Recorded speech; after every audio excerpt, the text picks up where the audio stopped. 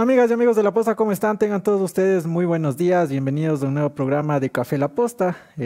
Pidiéndoles disculpas por la tremenda demora del programa el día de hoy. Tuvimos inconvenientes con Facebook principalmente. Vamos a dar ya la bienvenida vía telemánica a Anderson Boscan. Anderson, ¿cómo estás? Muy buenos días. Buenos días, buenos días, buenos días. ¿Cómo están todos? Bienvenidos lunes 26 de septiembre del año del Señor 2022. Agradecimiento especial a quienes han tenido la paciencia de esperar 23 minutos de retraso injustificado de parte de nuestro equipo de producción por un problema con la red de Facebook que complicaba nuestra salida. Es un programa especial, es un día importante en la República. Patricio Carrillo ha dejado de ser ministro de Interior y de Policía. Su reemplazo es el teniente coronel Juan Zapata, quien hasta ahora dirigía el ECU 911. Así que bueno, hay mucho que comentar. Jeff.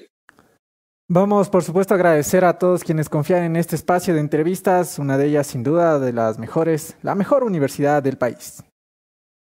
Por supuesto que sí, de universidades se trata, ecotec.edu.es tiene la solución, la educación 100% en línea, con calidad del siglo XXI. En ecotec.edu.es encuentras 29 carreras de pregrado y de posgrado para cumplir tus sueños y alcanzar.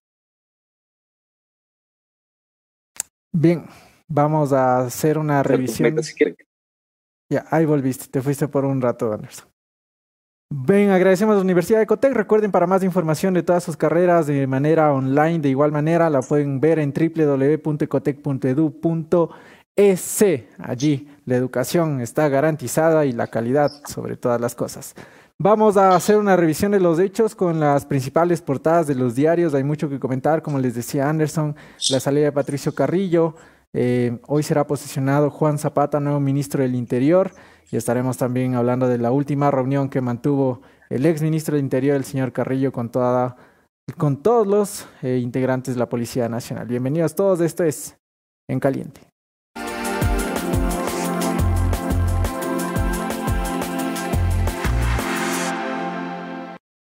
Gracias por seguir conectados a nuestra señal.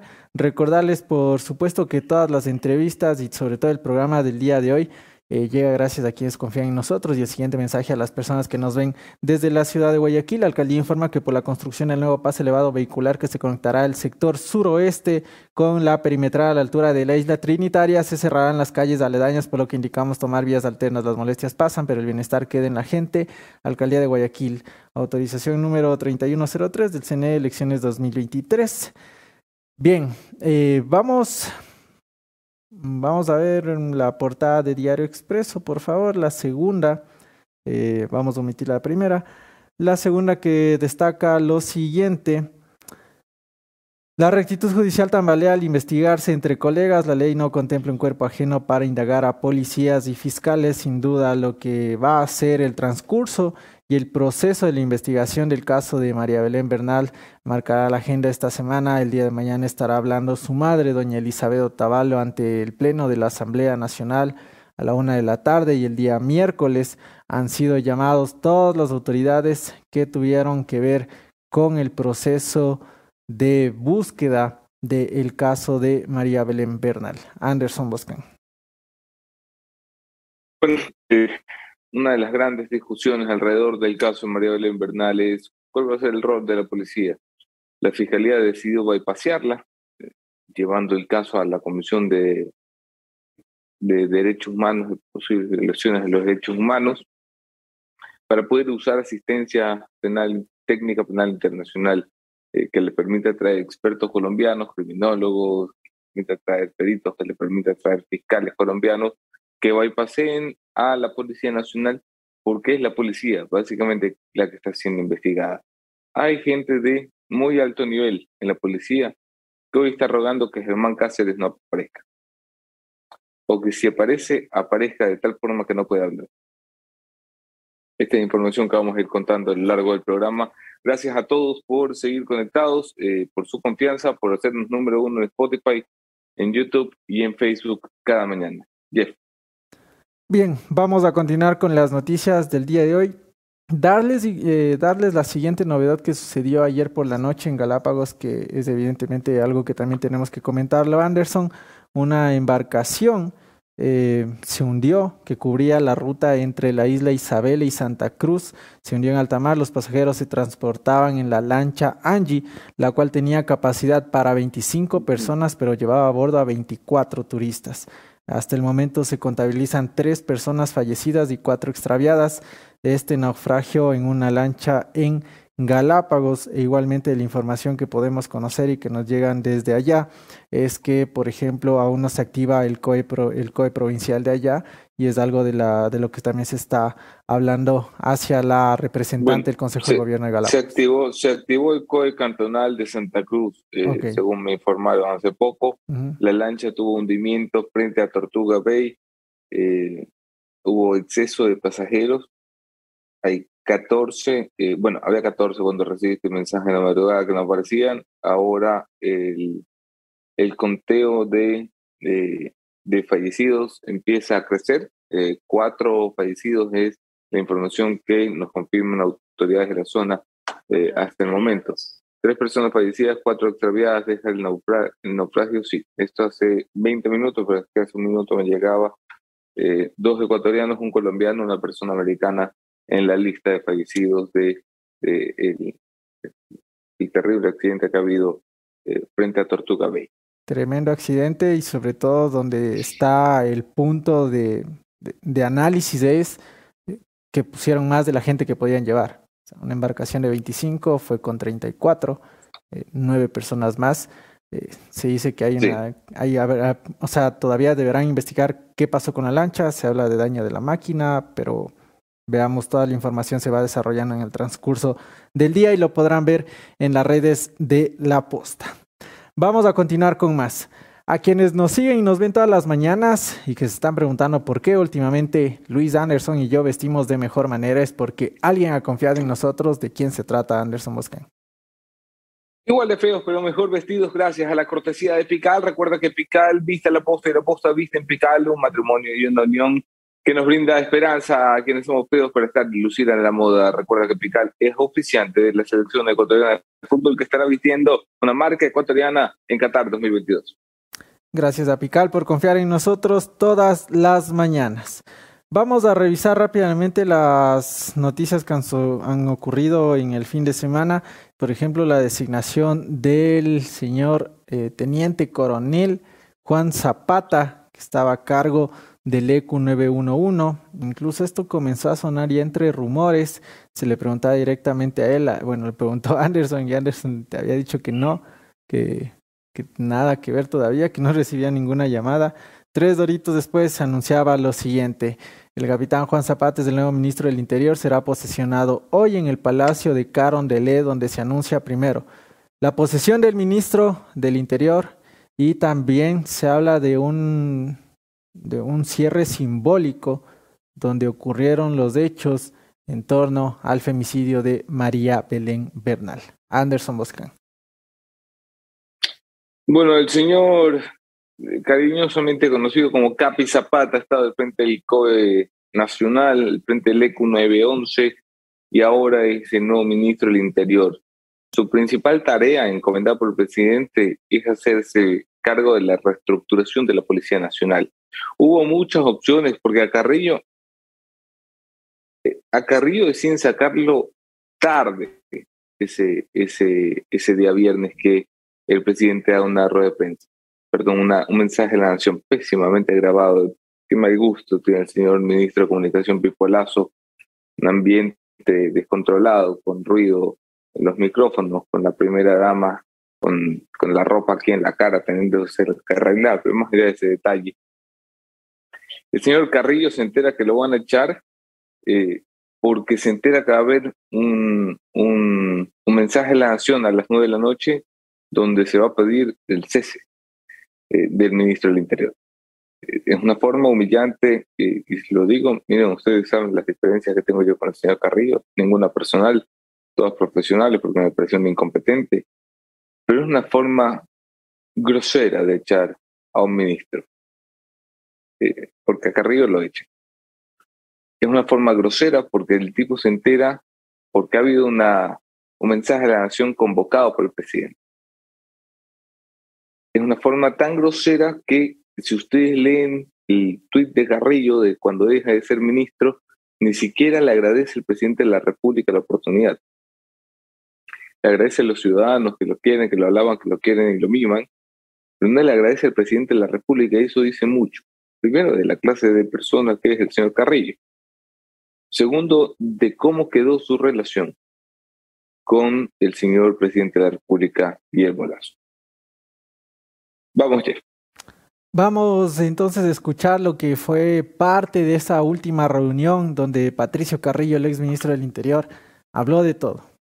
Habló de la crisis que vive la Policía Nacional, del tema político que se ha vivido a partir del caso de María Belén Bernal y de todos los hechos que ya se iban suscitando. Así que vamos a analizar estos puntos para ir precisamente a hablar de esto con nuestros invitados del día de hoy, que por supuesto estarán en torno a la agenda que hemos alistado para esta mañana. Nos estará acompañando nuestro primer invitado, será el asambleísta independiente, el señor Fernando Villavicencio. También estará con nosotros Mauricio Cenén Gutiérrez, general de la Policía Nacional, y Paut Crespo, un experto en criminología, para tener todos los detalles mucho más profesionales en torno a este caso.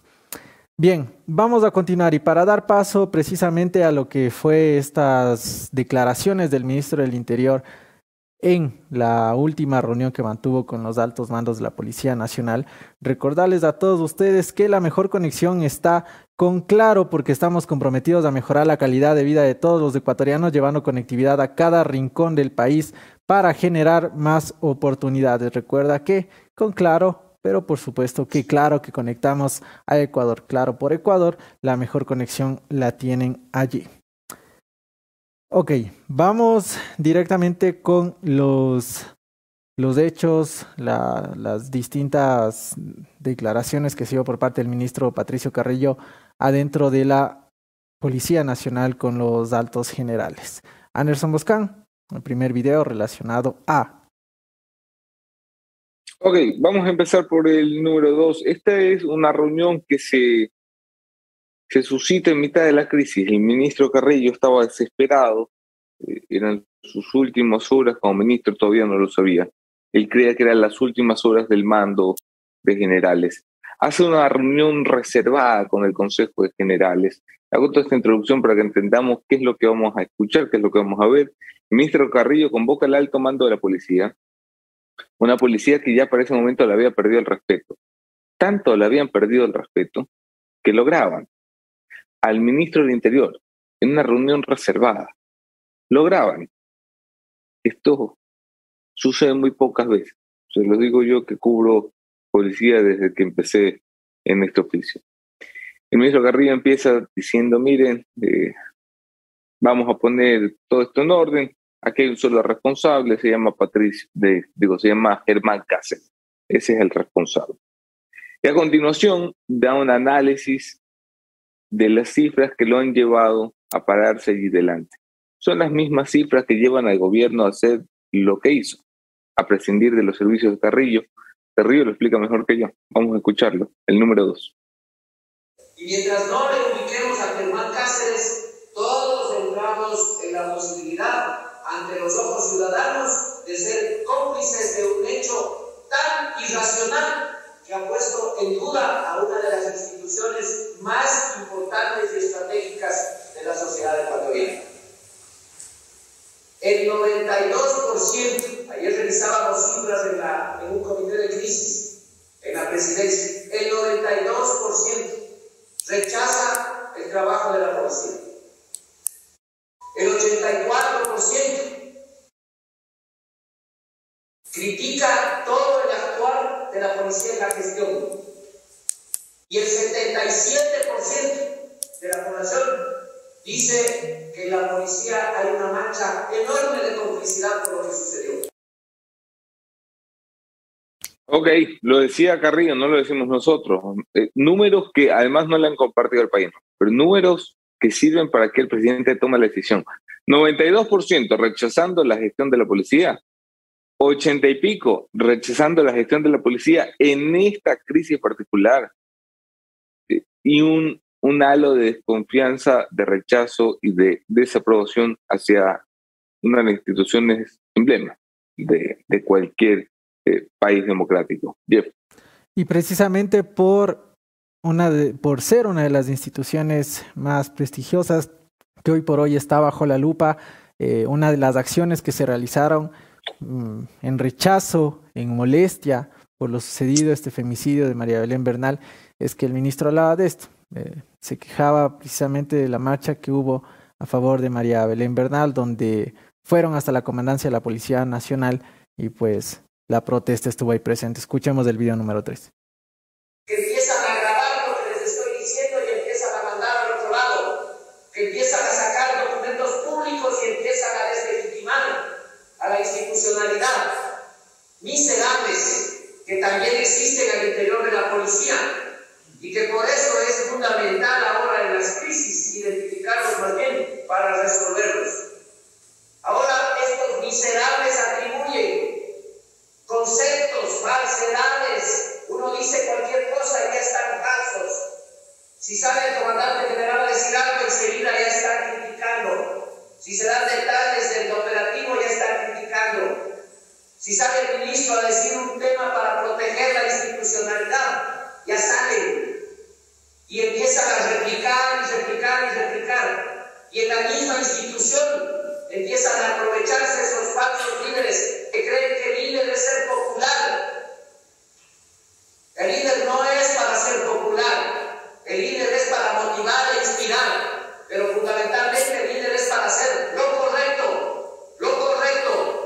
en momentos complejos, hacerlo mucho más limitado, con un comité de crisis que nos saque adelante de estos problemas.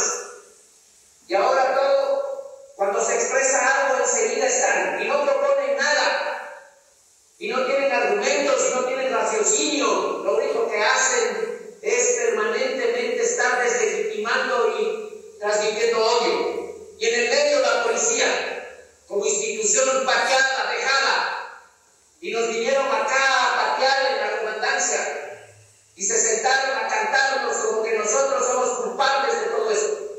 Y eso no, aparte de que es injusto, no lo podemos permitir. Bueno, bravísimo. Yo me quedé sin retorno, disculpen. Ahí creo que ahí estamos. Pero sí, ¿me avisa si me escuchas, Anderson? No, ok. Mientras tanto, seguimos comentando por acá. El ministro, primero molesto por quienes le graban.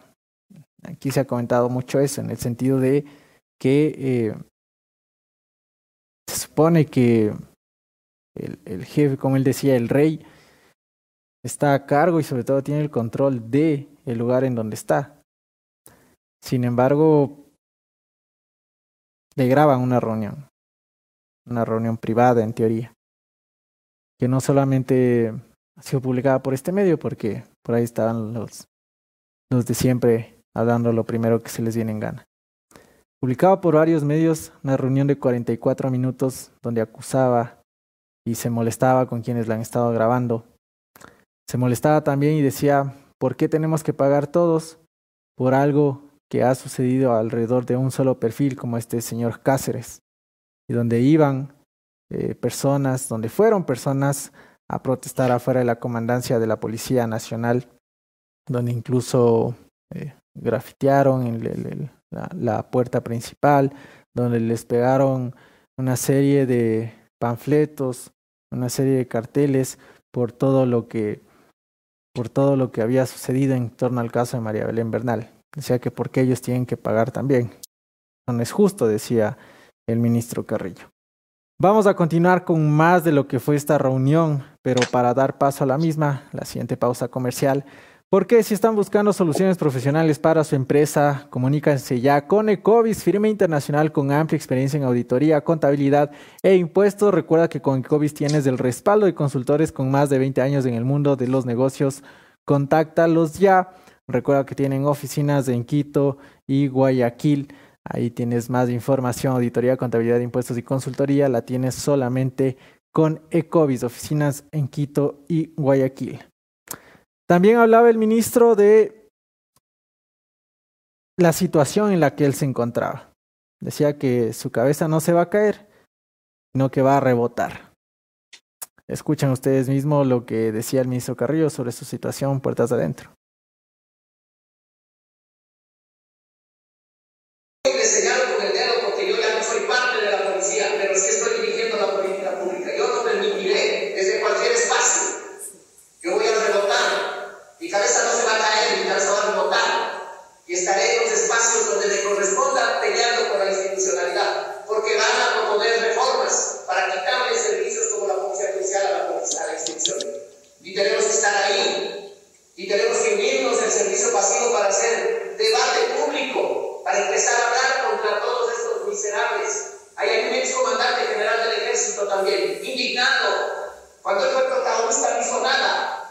Ahora indignado y se va uniendo, y le van poniendo likes los coroneles de la policía. Ok. Ay. Mira, Carrillo estaba bravo, bravísimo con la mayoría de los generales porque sentía que no había respaldo del ministro del Interior. El señor Carrillo, bajo las órdenes de María Paula Romo, que fue quien el señor Guillermo Lasso regaló el Ministerio del Interior, intentó organizar una institución que ya de por sí es vertical, de una forma en la que no tuvieran cabida las discrepancias. Hay generales que no se alinearon con Carrillo, son de hecho los generales que lo lograban y lo ponen en este aprieto. Lo ponen en el aprieto el día de la reunión. Este audio, ayer le pasaron parte de esto a un medio impreso, a La Hora. Sí. La Hora habla de 40 minutos de reunión. Esta reunión dura 2 horas. Ah. El audio real dura 2 horas. El audio está cortado, y está cortado porque hay partes en las que se habla de Germán Cáceres. Y esto no es cosa menor. Imagínate tú que el ministro, la primera autoridad de este país en términos policiales, hace una reunión para hablar sobre cómo capturar al hombre más buscado del país y le graban la reunión y la reunión se filtra. ¿Te das cuenta del nivel patético en el que hay que estar para que se te filtre la reunión reservada más importante que has dirigido? Esa es una de las razones, además, de por qué el último día de Carrillo es como es. Pero Carrillo no solamente estaba bravo con sus colegas, estaba bravo con la familia, con los amigos de la policía, con todos aquellos que no salían a defenderlo. Por eso decía lo siguiente. Y vamos a crear una comunidad digital, porque en los medios masivos no es el problema. El problema, compañeros, es en las redes sociales. Y las redes sociales son artificiales, son creadas. Y la policía tiene una fuerza enorme si nos comprometemos todos. Pero todos tenemos que comprometernos. Empezarán a decir que ya estamos ordenando que nos sigan en el Twitter. Esa no es la idea. La idea es crear una fidelidad para la policía. Y vamos a hacerlo. Y tenemos que hacerlo para cambiar, para revertir. Y tenemos que construir un proyecto de reestructuración de la policía, de reforma educativa al menos. Tenemos que crear una fidelidad para que empiecen a hablar bien de la policía. No se han dado cuenta. De cada 20, uno habla. Eso quiere decir que ni nuestra familia empieza a hablar bien de la policía. Ni nuestra familia. No tenemos amigos, no tenemos familiares para crear una comunidad digital que apoye ahora a la policía. Da un poco de pena, ¿ah? Sí. Triste. Ok, Carrillo está desesperado porque le están sacando a la batemadre en redes sociales. Y ni la familia de la policía defiende a la policía. Carrillo empieza a hablar de una comunidad digital, que es una forma elegante de decir granja troll. Más adelante pedirá, por cierto, que cada oficial se presente con 200 cuentas para apoyar a la Policía Nacional. Es una cosa, yo nunca he visto un ministro del Interior más preocupado de lo que digan los trolls en Twitter que de hacer su trabajo. Son de estas cosas jodidas, difíciles, que uno no entiende cómo le pueden preocupar a un ministro en mitad de una crisis nacional, pero estoy preocupado. A Carrillo le dedica al menos 20 minutos de las 2 horas que habla a hablar de comunidades digitales, de troles, la necesidad de que la gente tuitee, en fin. Bien. Igualmente hablaba de la gravedad del caso. Decía que incluso esta crisis es mucho más grave y mucho más compleja que con lo que sucedió allá por con los hermanos Restrepo. Así que veamos lo que decía. Ojalá llegue el día en que eliminen las pruebas de confianza. Ojalá llegue el día en que ya no exista tanto conflicto para ascender, en que no exista rigurosidad para ascender.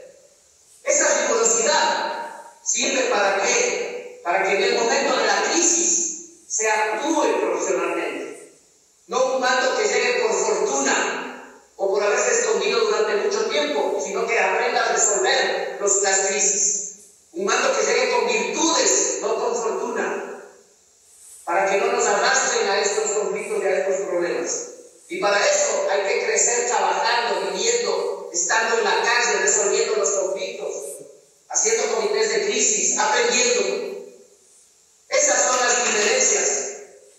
Y ha habido crisis graves, y yo debo reconocer, esta es la peor que yo he vivido en toda mi vida institucional. Esta es la peor. Ni la del caso Crespo, yo era todavía muy tierno en esa época. Tal vez tendrían las mismas angustias de ese mando. Pero ¿saben en qué le dijo ese man ese problema? En una depuración institucional. Mi general de Nimbi no es Samineros en ese entonces, después del conflicto, comandante general, depuró la policía. Y se fueron 300 oficiales. El 10%, porque no éramos más de 3.000 oficiales. Bien. Ok, la depuración necesaria de la que habla Carrillo ha empezado por comerse la cabeza del ministro, ha puesto en veremos la cabeza del comandante general Fausto Solinas, ha dado ya de baja a 2 generales. No se le ha explicado al país por qué estos 2 generales se han ido. Carrillo lo explica en la reunión y lo explica perfectamente. Hay un general que autoriza la entrada de María Belén Bernal a la institución. Ella no entraba porque Prevención la dejara entrar. Entró porque un general pidió que la dejen entrar. Hay otro general, usted lo vio este día en Café La Posta, que falsificaba informes de la Policía Nacional para decir que por favor salgan a cumplir con su labor, y se iba de borrachera con los tenientes y las cadetes, los instructores y las cadetes de la escuela, el general Ponce, que está fuera de la institución. Pero habla también Carrillo, esto lo pondremos más adelante porque nos cogió el tiempo de las entrevistas ya, de los altos grados jerárquicos que van a estar involucrados cuando las investigaciones sigan. Vamos a hablar de este y otros temas con nuestros invitados esta mañana. Jeff. Vamos a dar paso a nuestros invitados de las entrevistas que hemos alistado para ustedes para esta mañana, y para dar paso a la misma, recordarles que si están perdiendo cabello y no saben qué hacer, Harmonix Clinic tiene la solución. Recupera, regenera, fortalece y activa su crecimiento con resultados reales y permanentes. Harmonix Clinic, la clínica de tu salud capilar. Estamos ubicados en el Telégrafo y Avenida de los Chiris. Contáctanos ya al 0988 163665, 0988 163665. Vamos con las entrevistas de esta mañana. Bienvenidos todos, esto es Café La Posta. ¿Pierdes demasiado cabello? En Harmonix Clinic, la calvicie ya es un problema del pasado. Con nuestra fisioterapia capilar, recupera tu cabello, detén la caída y activa su crecimiento. Combinamos tecnología láser, fórmulas comprobadas a nivel mundial y profesionales calificados. Cientos de casos de éxito con resultados reales y permanentes. Somos Harmonix Clinic, la clínica de tu salud capilar.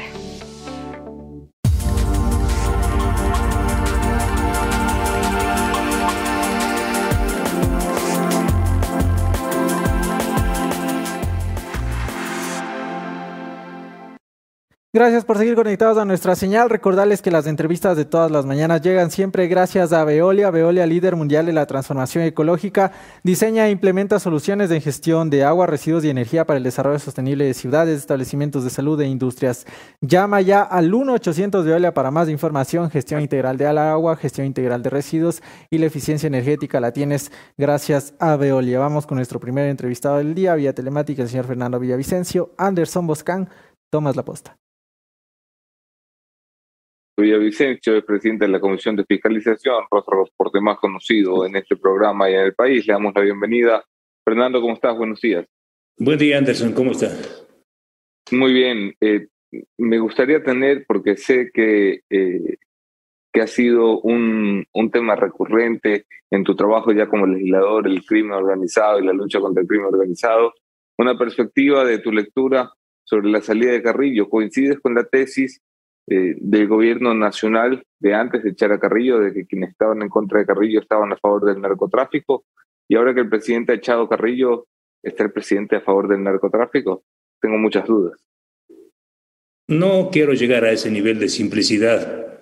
Uno debe ser responsable en los términos que utiliza y en la lectura dilatada y corta a la vez y mixturada de lo que ha pasado, no con el ministro de gobierno, con el ministro del Interior que acaba de ser removido, sino con una lectura mucho más amplia y general de lo que está pasando en el país en la lucha contra el crimen organizado, no solo contra el narcotráfico, en contra de una diversidad de estructuras criminales que ahora ya no aparecen solas o autónomas, sino con hilos comunicantes. Sin embargo, puedo advertir que la caída del ministro, el empujón al ministro, es un empujón compartido por sectores de oposición que están fuera del gobierno y también dentro del gobierno. ¿Cómo se lee esto? Sencillo. El ministro era incómodo, no porque sea Patricio Carrillo, por su origen, por sus amistades o relaciones con María Paula Romo, no. El ministro era incómodo a grupos narcocriminales porque había definido sin duda desde el poder del Estado, desde su esquina, una estrategia a estos tiempos quizá la más avanzada para enfrentar exitosamente al crimen organizado. Y creo que fue de los pocos ministros que pueden ganar puntos de éxito. Y esto lo confirman las propias cifras en la lucha contra el narcotráfico. ¿Te parece exitosa la lucha contra el narcotráfico del exministro Carrillo? ¿Perdón? ¿Te parece exitosa la lucha que daba contra el crimen organizado? Después de salir de una década donde el crimen organizado controlaba las estructuras del poder y tenía vía libre para hacer sus negocios, después de una década, digo con absoluta claridad, el inicio de una estrategia transnacional apoyada por Estados Unidos y otros países en la lucha contra el crimen organizado, sí, sin embargo, dio importantes éxitos. Las cifras hablan solas, más de 300 toneladas de droga capturadas en relación con otros periodos hablan solas. Esta guerra de respuesta de los criminales desde las cárceles, el sicariato en las calles, es una respuesta de los grupos narcodelictivos a una estrategia organizada principalmente por Patricio Carrillo. Este no es un problema de afectos o desafectos. Yo he hablado 2 veces con Patricio Carrillo, 2 veces. Una en Palacio y otra en la Asamblea Nacional. No tengo ninguna relación personal con Patricio Carrillo. Simplemente leo Hay cosas que yo no termino de entender en el análisis, Fernando. Ya con esto cerramos este tema y vamos a otra cosa, porque hay mucho de qué hablar contigo. Pero ¿cómo es posible que un ministro tenga una lucha exitosa contra las drogas? Primero, todos los ministros del Ecuador, desde que estaba José Serrano, han capturado más droga que el anterior. Todos. Hasta Toscanini capturó más droga que José Serrano. Luego María Paula Romo capturó más droga que Toscanini. Luego el señor la señora que estaba antes de Carrillo capturaba más droga que María Paula. Luego el señor Carrillo capturó más droga que la señora Vela. Todos. Porque no es que se captura más droga, es que pasa más droga por el Ecuador. Segundo, no nos pueden decir que nos matan 3 veces más en la calle porque el señor Carrillo hacía muy bien su trabajo. Quiero decir que la retaliación del narco es porque el gobierno enfrenta radicalmente el narcotráfico. No me jodan, nos están matando 3 veces más en la calle, como no nos mataban en este país desde hace 12 años. No puede ser que la justificación sea que el gobierno está haciendo bien las cosas. Y tercero, el cambio, el perfil del señor teniente coronel Juan Zapata, ¿te parece un acierto, un avance, un retroceso, ni fu ni fa? Bueno, se captura droga de mala calidad y droga de buena calidad no se captura. Podemos hablar horas de ese tema, tú sabes, y yo también sé algunos detalles importantes. Voy a referirme solamente a uno de los mayores golpes emblemáticos que lideró Patricio Carrillo, razón por la cual él ganó muchísimas enemistades y amenazas. Y sin duda fue el golpe en contra de Jalisco Nueva Generación, liderado por Leandro Norero. Sin duda ese fue el golpe más letal que provocó reacciones ácidas y violentas, porque ese golpe, y tú lo sabes, Anderson, importante, sí, permitió identificar lazos y puentes comunicantes entre el narcotráfico, organizaciones petrificadas en el Estado manejando corrupción hospitalaria y también con una agrupación política. Esa fotografía será la foto del año, esa fotografía de la piscina de Miami, y esa fotografía habla bastante bien de quiénes son los enemigos de Patricio Carrillo. Si a esos enemigos les sumamos los conspiradores que intentaron derrocar al gobierno de Guillermo Lasso, tenemos el cuadro perfecto. Por eso Carrillo será arrastrado a la Asamblea Nacional, como dice un colega periodista brillante, que es Roberto Aguilar, a una cueva de analfabetos funcionales para que hagan su trabajo. Es decir, la suerte de Patricio Carrillo estaba decidida mucho antes de este horrendo crimen que todo el país lo siente y lo hace suyo, el crimen de María Belén Bernal, que ahora algunos gallinazos, por los gallinazos de siempre, pretendan aprovecharse del dolor de una familia, del dolor de un país, es despreciable, y que pretendan convertir eso en una bandera para un nuevo juicio político en la Asamblea Nacional, también es despreciable, y la gran mayoría de ecuatorianos creo que está en esta línea. Siempre has sido crítico con los gobiernos, Fernando. En has insistido explícitamente en mostrarte independiente, abriendo investigaciones y permitiendo investigaciones que también afectan al gobierno nacional.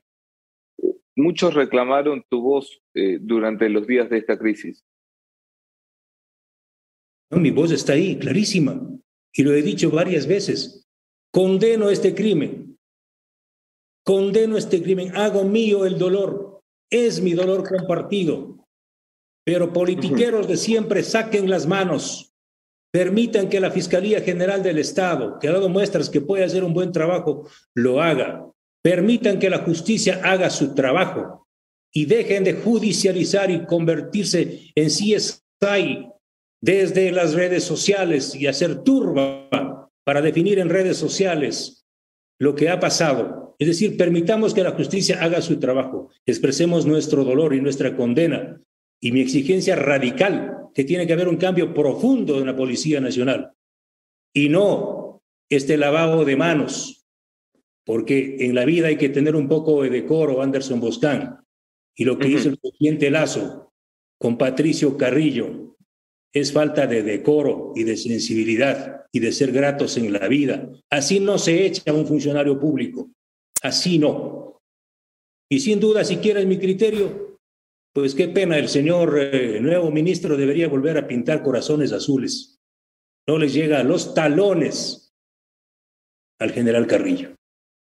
Fernando, ¿cómo está? Muy buenos días. Jefferson Sanguña en esta ocasión. Si bien ha hablado que la justicia tiene que hacer su trabajo y esperar las resoluciones respecto al caso de María Belén Bernal, su madre, doña Elizabeth, va a estar hablando el día de mañana ante el Pleno de la Asamblea.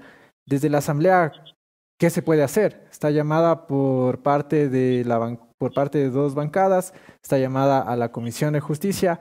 Desde la Asamblea, ¿qué se puede hacer en torno a este caso? Desde esa Asamblea, muy poco.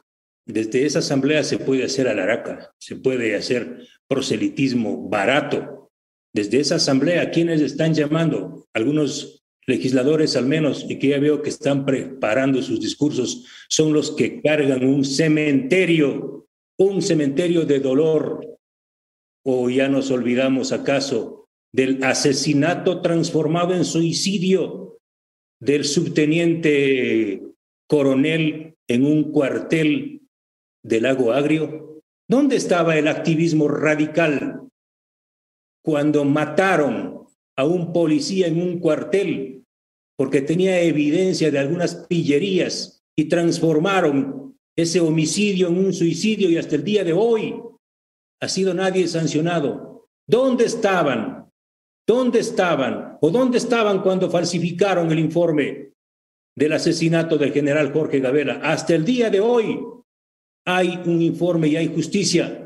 Y Patricia Gabela ha inundado este país de lágrimas. Ahora lo que pretenden hacer aquellos que tienen estos cadáveres y este dolor en sus closets es aprovecharse del dolor de una familia y de un país para hacer proselitismo. Ahí aparecieron poniéndose camisetas, lágrimas de cocodrilo. En su vida habrán llorado por alguien y ahora aparecen queriendo politizar esa asamblea. Mi querido Jefferson, la gran mayoría de actores políticos de esa asamblea tienen que lavarse la cara antes de hablar de derechos humanos.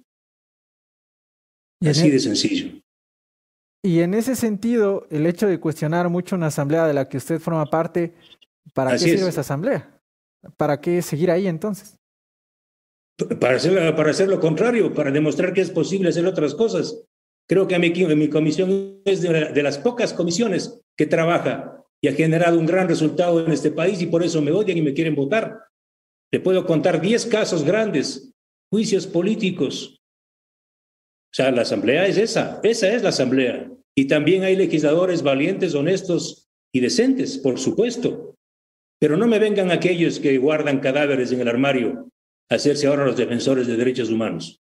No, señor amigo, al menos conmigo no pasa.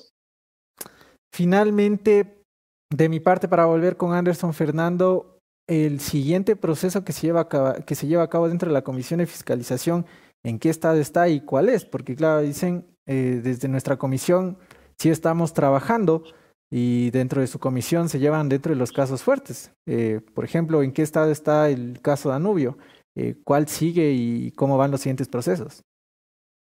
El caso Coca-Cola Sinclair, que es el más importante tal vez de la historia de investigaciones de este país, será puesto a consideración. Ya está en consideración, deberá ser votado este día jueves. No lo hemos hecho antes porque nos fuimos o nos obligaron a ir de vacancia. Ellos se fueron y yo seguí trabajando. Este día jueves quiero ver que el país ponga el ojo cómo van a votar los legisladores, tanto los legisladores del gobierno como los legisladores de oposición, frente a una de las mayores tramas de corrupción. Estamos hablando de 17.499 fisuras en los 8 distribuidores construidos por los chinos. Quiero ver cómo votan. El país va a estar testigo. Y también el caso INA Papers, que será votado también. Y en la tarde del día jueves vamos a conocer el caso Schlumberger. Para quienes siguen en Twitter las cosas buenas, se habrán dado cuenta de unos 6 o 7 mensajes que he enviado sobre otra de las tramas más grandes de corrupción del Correato que han quedado en impunidad y que este legislador lo está sacando. Duela a quien le duela. Anderson Boscan. ¿Dónde estás parado en el tablero político, Fernando? Cuando comenzaste estaba muy claro que del lado del correísmo no, hoy sigue estando claro, por supuesto, no me confundan. Cuando comenzaste no estaba muy claro si ibas o no a ser aliado fundamental del gobierno. Hoy yo tengo claro que no sigues órdenes de Carondelet, eso me alegra. Pero ¿dónde estás parado a la final?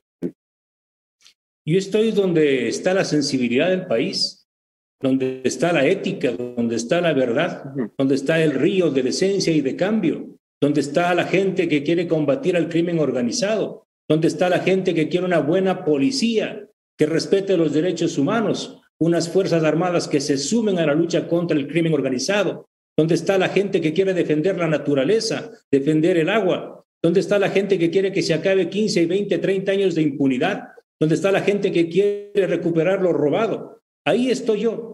Y para eso no hay que tener partido, para eso no hay que tener bancada, no hay que tener bloque.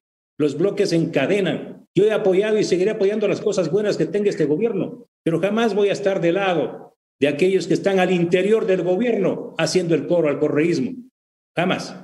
¿Sigues creyendo que el presidente es honesto? Sí. Creo ¿En que serio? una parte, y digo textualmente, una parte de su círculo está pulverizando desde adentro y le está haciendo el juego sucio. Ahora mismo ¿Y acaban hace pocas horas de el nombrar. presidente es ciego, tonto o cómplice? Podría ser ciego, pero eso no es un pecado. Yo creo que debe remover en gran parte a su círculo. Estoy diciendo que ahorita mismo, mientras están hablando de depuración, sí, están nombrando a la crema innata de Yachay, a los responsables del fracaso de esa falsa ciudad del conocimiento, para que manejen en el norte, la empresa eléctrica del norte del país. O sea, así quieren cambiar, sacando a los pocos buenos lacistas y poniendo más correístas. Así quieren cambiar. Repito, todo el sector eléctrico está tomado por el correísmo, todo. Ya vamos a ver, por eso digo, cómo votan el día jueves en el caso Coca-Cola Sinclair. ¿Cómo podemos seguir hablando de funcionarios públicos, de funciones públicas tomadas por el correísmo años después, Fernando? ¿Cómo podemos seguir hablando de sector eléctrico tomado por el correísmo en mitad del periodo de Guillermo Lasso? ¿Cómo se sostiene algo así? Por los negocios.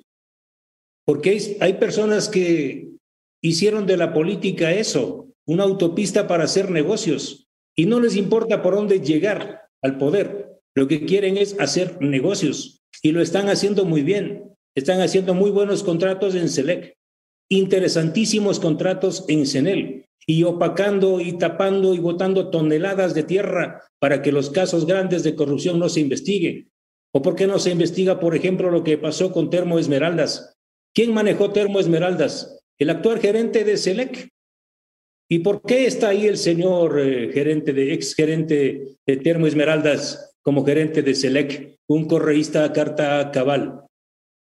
Ellos sabían que era correísta, pero no pueden hacer negocios si no es con los correístas. O no me vas a decir, y tú sabes quién controla el sector eléctrico, el señor Leonardo Cortázar, el de la piscina. Con él se consulta. O él dispone lo que hay que hacer en Cenén y en una parte de Select. ¿Y tú crees que el señor Cortázar es correísta? Ellos no son correístas, ellos hacen negocios con todos, pero han hecho los grandes negocios con el correísmo. Pero por favor. Y hoy lo están haciendo con el lacismo, eso lo hace el lacista. El señor Cortázar es platista, hermano. Donde esté la plata estará Cortázar. Será correísta, será lacista y será mañana cualquier cosa. Pero ellos fueron incubados en el vientre in vitro del correísmo. Ahí nacieron, ahí aprendieron la mañosería. Me sorprende que seas tan condescendiente con un presidente de la República que abiertamente permite la corrupción en las arcas fiscales. Ojalá esté escuchándome y ojalá cambie. Yo espero que cambie. Ahora tenemos que rezar para que el presidente enfrente la corrupción. De la información que tengo, su círculo o una parte de su círculo le interesa más, no el país, sino otros temas. Ahora el tema es Dumberger, le he dicho al presidente, lo he dicho públicamente y lo digo, esos contratos deben ser suspendidos. Es uno de los mayores negociados de la historia. Las cifras acabo de ponerlos en un cuadro hecho con información oficial de Petroecuador. La compañía de Dumberger ha recibido $10.600 millones en tarifas descomunales y el Estado apenas 2.033 millones. ¿Eso es hacer buenos contratos? No, señor presidente.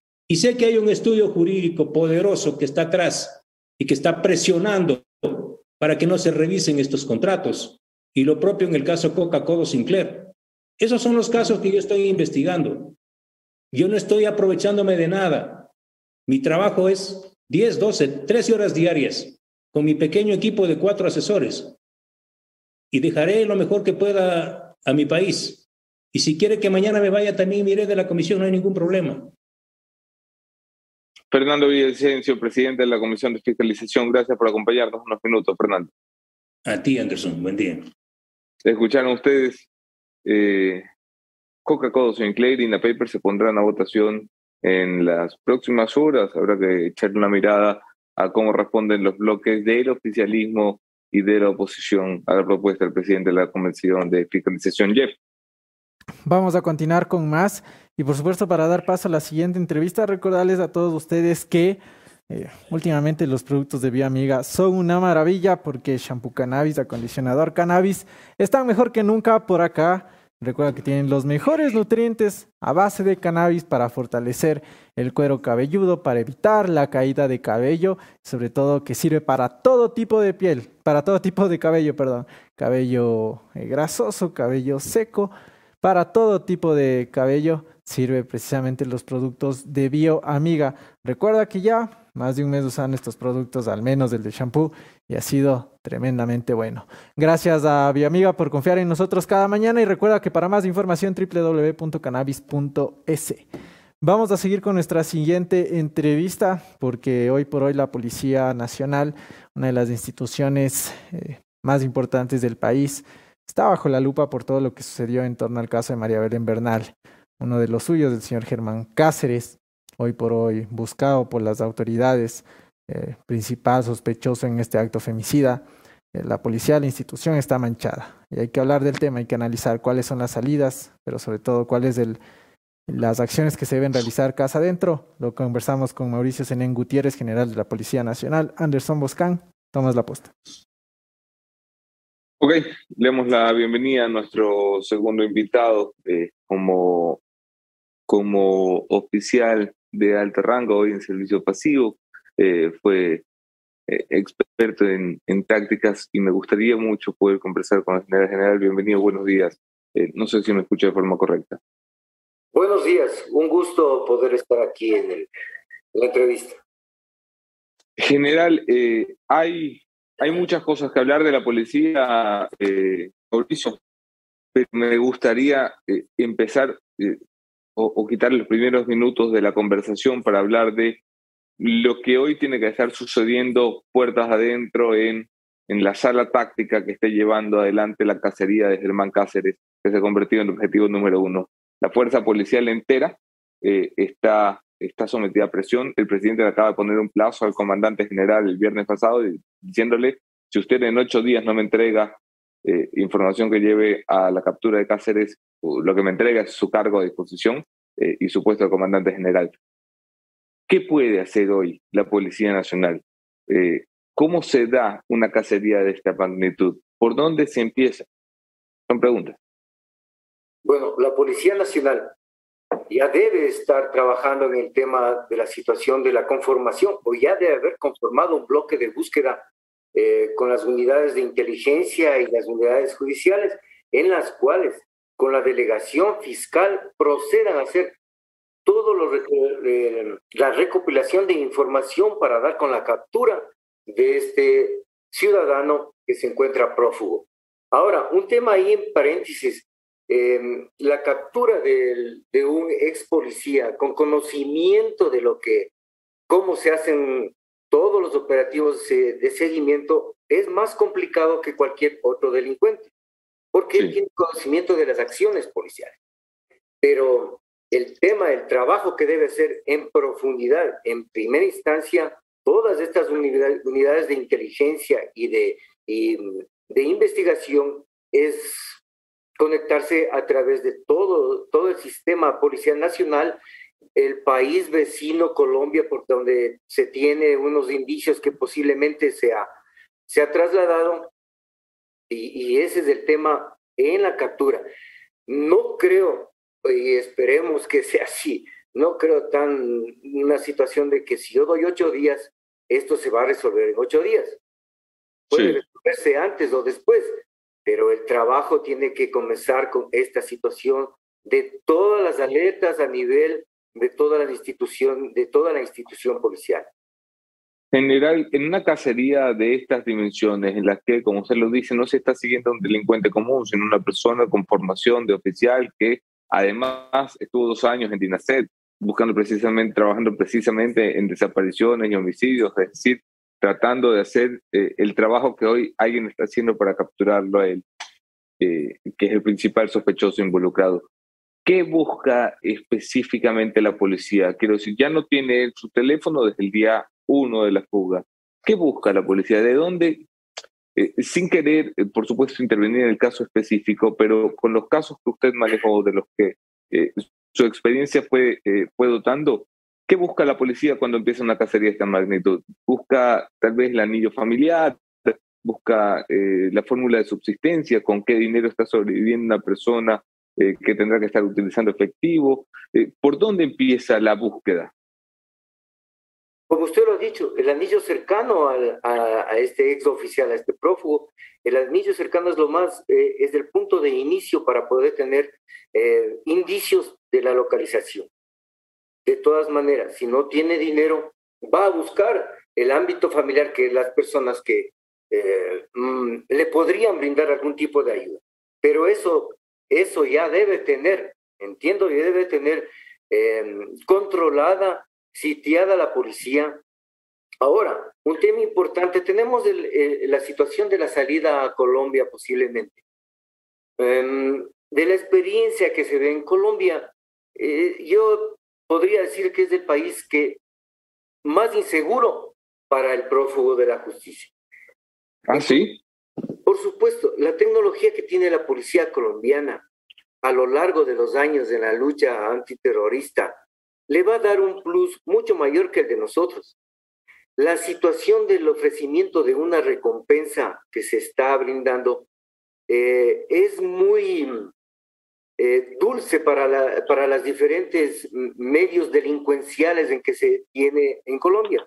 Los disidentes de las FARC, las propias FARC, los Ejército de Liberación, son personas que van a recaudar dinero, y si este es un dinero fácil, sin cometer ningún tipo de delito en su país, va a ser una fuente de alimentación para eso. Entonces, lo que tenemos que ver es que esta persona no vaya a dirigirse o tratar de salir a otro país, tratar de coordinar la coordinación muy estrecha que se tiene y una relación de años con el país vecino de Colombia para poder localizarle y capturarle y traerle acá para ser juzgado. En un escenario como este, evidentemente en Colombia, el CAUL ha sido la unidad llamada a prestar colaboración, que es una unidad de élite prestigiosa con muchos resultados en su favor. Pero dentro del Ecuador, el trabajo lo están haciendo tanto DINASET como la UNACE, o al menos así lo informaron en su momento las autoridades del mando policial. Son dos de las unidades más relevantes y reconocidas de la institución.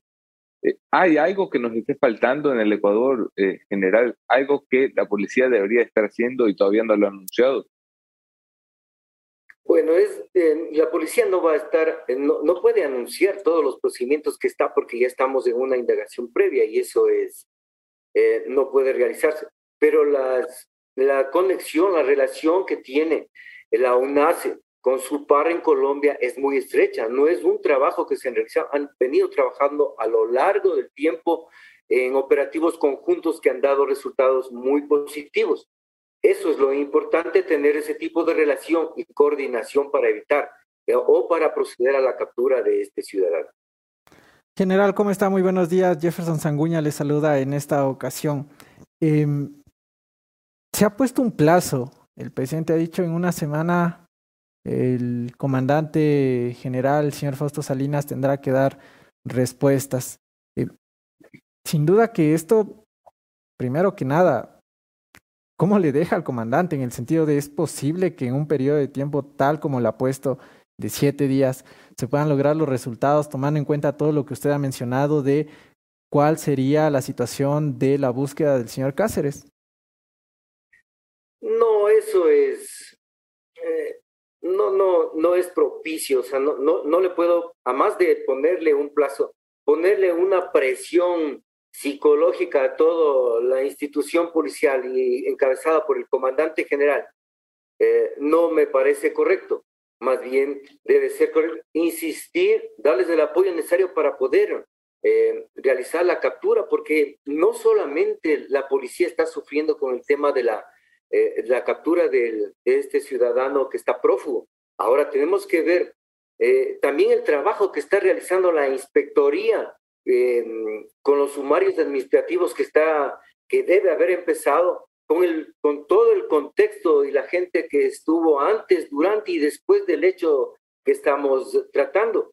Y después el problema mayor es la recuperación de la confianza que tiene que proveer la policía con la ciudadanía. Ese es un problema que no va a ser tampoco de 8 días, sino que de mucho mayor tiempo. Y hacia eso quiero ir. En la captura no podemos poner un plazo de 8 días. Esperemos que las conexiones y los trabajos que viene realizando la policía a través de los entes investigativos y de inteligencia puedan dar un resultado lo más inmediato para por lo menos dar un punto a favor del trabajo policial en contra de este crimen atroz. Y hacia eso quiero ir, general.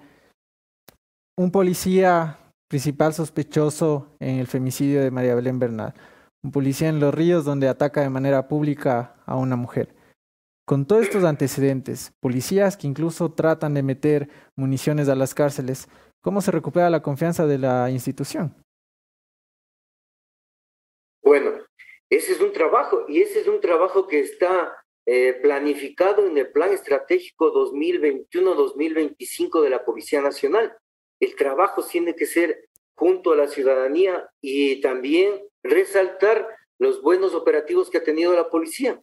Nosotros, es una situación mediática, el tema ocurrido acá y que no podemos taparle, pero también existe los magníficos trabajos policiales que ustedes también han resaltado y que también la prensa ha resaltado, pero la recuperación va a ser más difícil que la captura, para mi concepto, que la captura del propio Cáceres.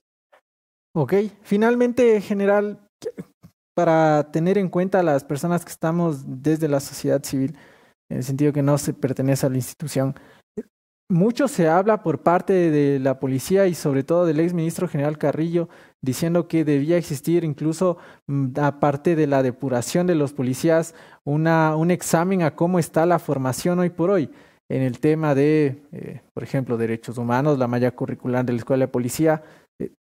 ¿Cómo es la formación dentro de la Policía Nacional? También para que la gente un poco tenga al menos una idea general de qué es lo que se les está enseñando puertas adentro. El pensum no es aparte de la institución policial. La Dirección Nacional de Educación, en coordinación con las escuelas de formación y la escuela superior, analiza los pensum académicos que cada uno tiene que recibir. En este caso, para oficiales y para técnicos especialistas que son los policías, con un tiempo de duración de 2 años y 4 años para oficiales de policía.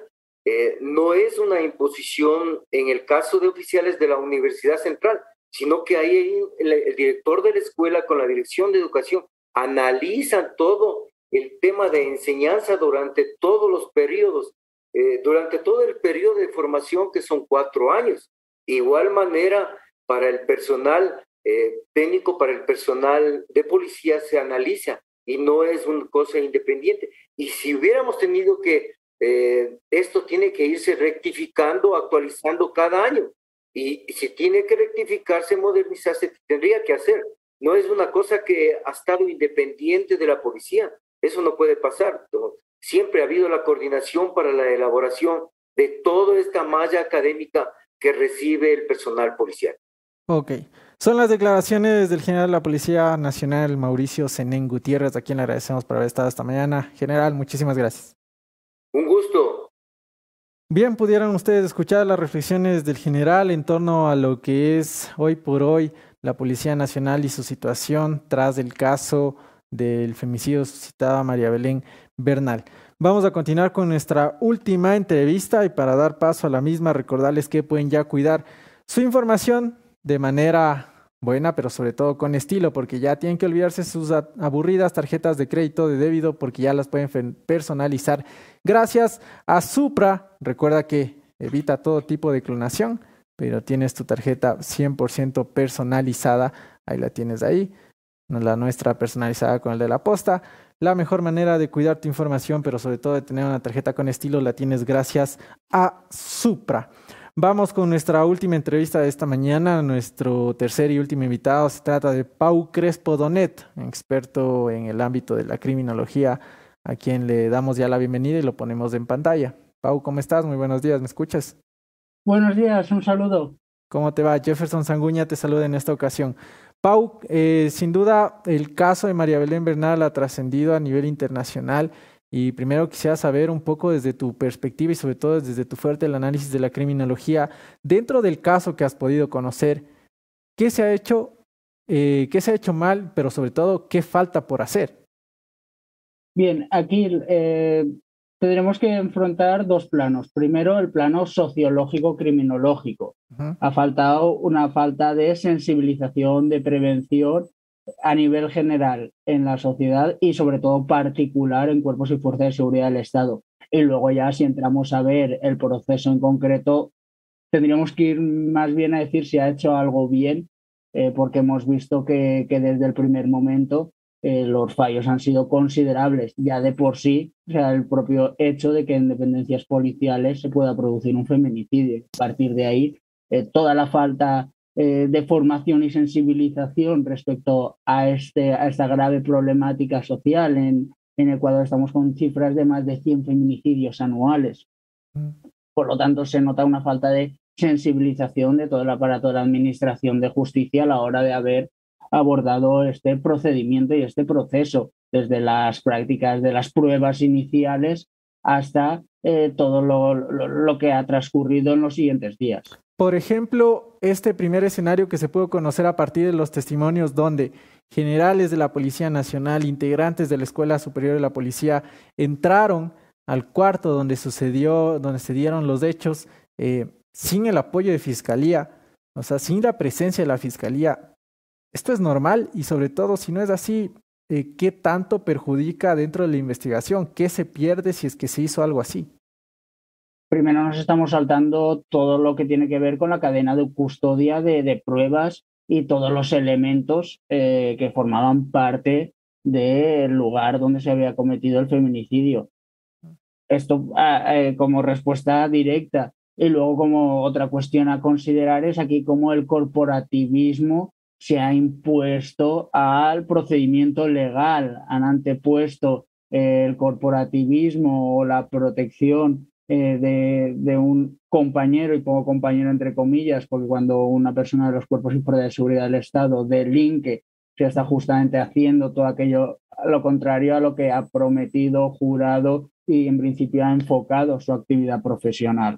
Entonces esta cuestión también es muy importante porque aquí, y volvemos a la falta de formación, sensibilización específica en cuerpos y fuerzas de seguridad del Estado, de la Administración de Justicia en general y de la sociedad en general, en el sentido de que son roles que se van reproduciendo hasta llegar a ámbitos tan importantes como la Administración de Justicia. Los hemos visto en multitud de sentencias, en multitud de estados, pues de preguntar una agresión sexual si se resistió o no la víctima, o toda esa falta de formación. Y aquí lo que vemos es ese encubrimiento directo. Cabe preguntarse en otro tipo de delitos de extrema gravedad, como es el asesinato de una persona, el feminicidio de una mujer, ¿se hubiera producido también este comportamiento o es porque está menos valorada la gravedad de esta conducta? Hablas de encubrimiento, Pau, y sobre eso quisiera también tener tu perspectiva respecto a lo que hemos podido conocer.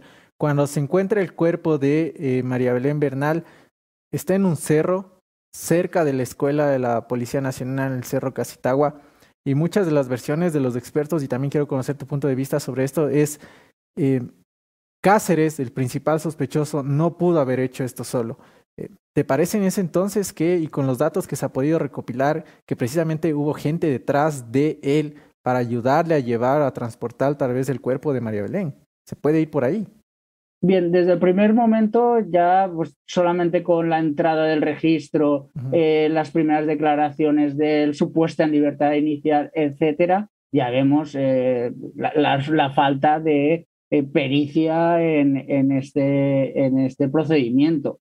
Porque desde un primer momento, si una dependencia policial entra una persona y no ha salido, ya tenemos suficiente alarma o indicios de si en unas dependencias policiales con libro de registro, con cámaras de seguridad, no podemos detectar la salida de esta persona por su propio pie, por su propia voluntad, de que y que no ha sido detenida de ninguna forma legalmente, indicios de algo preocupante.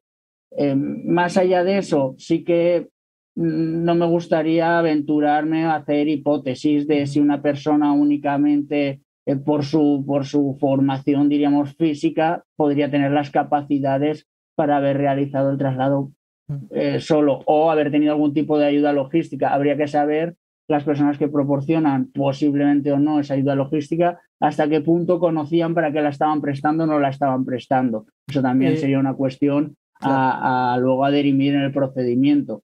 Hasta qué punto una persona pues le puede prestar o dejar un coche preparado, sabe para qué se lo está dejando o para qué no se lo está dejando. Obviamente las personas que sí que entran en la escena del crimen y alteran cualquier prueba, saltándose propiamente la custodia legal y toda la cadena de requisitos acerca de las mismas, sí que eran conscientes de ello.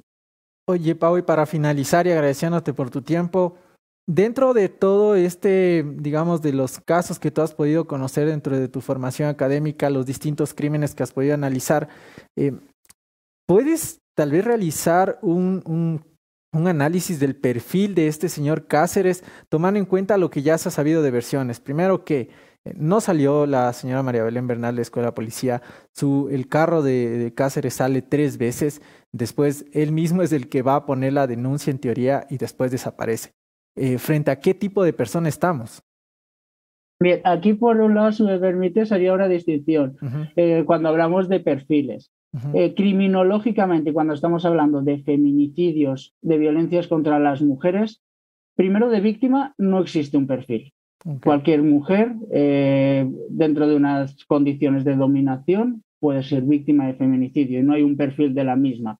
Puede serlo desde la mujer analfabeta que no tiene ingresos hasta la catedrática de una universidad o la directora de una gran entidad financiera o una gran empresa. Aquí no hay perfil de víctima. Y de forma general, en el 95% de los casos, no hay perfil del agresor como perfil del agresor de forma general. Lamentablemente, en los feminicidios, en las violencias contra las mujeres, cualquier pareja con ánimo de dominación puede convertirse en maltratador y posteriormente en feminicida. Luego, ya concretamente, y por supuesto ahí podemos dejar un porcentaje, yo creo que mínimo como sociólogo, pero por supuesto hay que respetarlo, un porcentaje a todos esos comportamientos criminales que se escapen de la explicación psicosocial o sociológica criminal, pues personas que asesinos en serie, etcétera, etcétera. Pero realmente estos son los que menos impactan a nivel general, pueden tener mucho impacto mediático, pero en este caso lo vemos muchas veces en las noticias o en los informativos cuando ocurre, pues era mi vecino y yo lo veía como una persona normal. Es que el perfil, no hay perfil concreto de maltratador. Luego habrá que realizar en el momento que se pueda o si se disponen previamente, ahí habría que revisar también protocolos de acceso a cuerpos y fuerzas de seguridad del Estado y todo demás personal de administración de justicia, en el sentido de que exámenes psicológicos, psiquiátricos se hizo previamente a esta persona si se dispone de información de los mismos. Lo que sí que se observa claramente, como en cualquier feminicida, es el ánimo de dominación. La maté porque era mía. Ok. Creo que queda bastante claro. Pau Crespo Donet, experto en temas de criminología. Te queremos agradecer desde acá de Ecuador. Pau, muchísimas gracias. Muchas gracias a ustedes por contar conmigo. Bien, pudieron ustedes escuchar el análisis desde el aspecto criminológico sobre el caso de María Belén Bernal. Vamos a ir al último segmento del programa, la conclusión de Anderson Boscan. Esto es el punto final.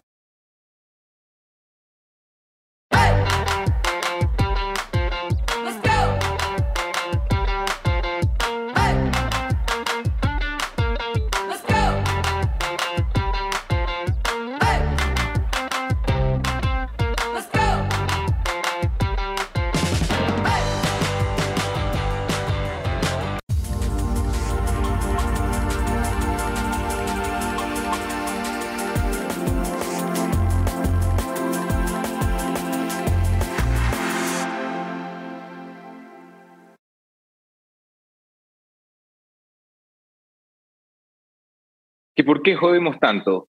Me han preguntado muchas veces en los últimos días. ¿Por qué si de pronto nos habíamos enfrentado tanto a los gobiernos anteriores, cuando llega este no le damos tregua ni descanso? ¿Por qué jodimos tanto? ¿Por qué contra Carrillo si Carrillo estaba enfrentando el narcotráfico? Ajá. Miren, la primera respuesta sencilla que doy siempre es, jodemos porque nos da la gana, porque así son, por defecto de fábrica. La segunda explicación que doy es porque sabemos cosas que todavía no podemos contar. Sabemos, por ejemplo, cosas como esta, el documento que firma el hermano de Carrillo cuando estaba al frente del sistema carcelario. Un documento que fue clave para la liberación de J.L. alias Rasquiño, del asesinado líder de los choneros. ¿Saben en qué condiciones se dio? Se dio en las condiciones de una negociación. ¿Quién era ministro de gobierno entonces? Doña María Paula Romo. El señor Carrillo, entonces comandante general, aprobaba este tipo de mamarrachada. Y hoy viene y le da la lata a los ecuatorianos a decirle que enfrentar el narcotráfico. Todos los ministros del Interior, desde José Serrano, han capturado más droga que el anterior. Serrano capturó más droga que los anteriores, pero Toscanini capturaba más droga que Serrano, pero María Paula capturaba más droga que Toscanini, pero Vela capturaba más droga que María Paula, pero Carrillo capturaba más droga que Vela. ¿Saben por qué? Porque simplemente en el Ecuador cada día hay más droga. Hacemos lo que hacemos porque no nos resignamos a vivir en un país donde hoy hay 3.500 muertes violentas. Se dice rápido, pero piénsalo. Son 3 veces más muertes que cuando Lazo no era presidente. Y hay gente que dice, no, es que hay muertes violentas porque la policía está haciendo bien su trabajo. No me jodas. También hacen el trabajo que nos matan 3 veces más. Si esa era la cosa, dejen nomás. Dejen nomás. Hacemos esto porque no nos conformamos con un presidente que sigue echándole la culpa a factores externos. Con un presidente que nunca asume responsabilidades. Hacemos lo que hacemos porque nos divierte enfrentar al poder, tocarle las pelotas al toro, salir corriendo y torear. Hacemos lo que hacemos porque nuestro compromiso no es con los que están en el poder de turno, sino con los que nos dan la oportunidad de expresarnos todos los días. Si no hiciéramos lo que hiciéramos, yo no podría mirarme al espejo, ni mirar a mi familia, ni tener la conciencia tranquila de que jodí al poder porque estaba equivocado. Seguramente si nos equivocamos, ofreceremos disculpas, pero de momento las disculpas se las deben al pueblo ecuatoriano. Hasta aquí, señores. Bien, esta fue la conclusión de Anderson Boscan, que como siempre y todas las mañanas llega gracias a Colasil. Recuerden que llegó Colasil desde Europa, nada más y nada menos que con 10 patentes mundiales en el reto Colasil. El día, ¿qué día estamos? Si lo ponemos en pantalla, del reto Colasil, para precisamente ver el día en el que vamos en el reto Colasil. Aquí están las 2 cápsulas de Colasil, porque lo que ven aquí no es colágeno, es el mejor generador de colágeno, el más concentrado y absorbible a nivel mundial. Día 14 del reto Colasil. Les vamos contando cómo va todo esto. Anderson Boscan, aquí nos vemos el día de mañana. Aquí nos vemos mañana, señores. Otro tema, otros entrevistados, mismos entrevistadores. Chau, chau, chau, chau.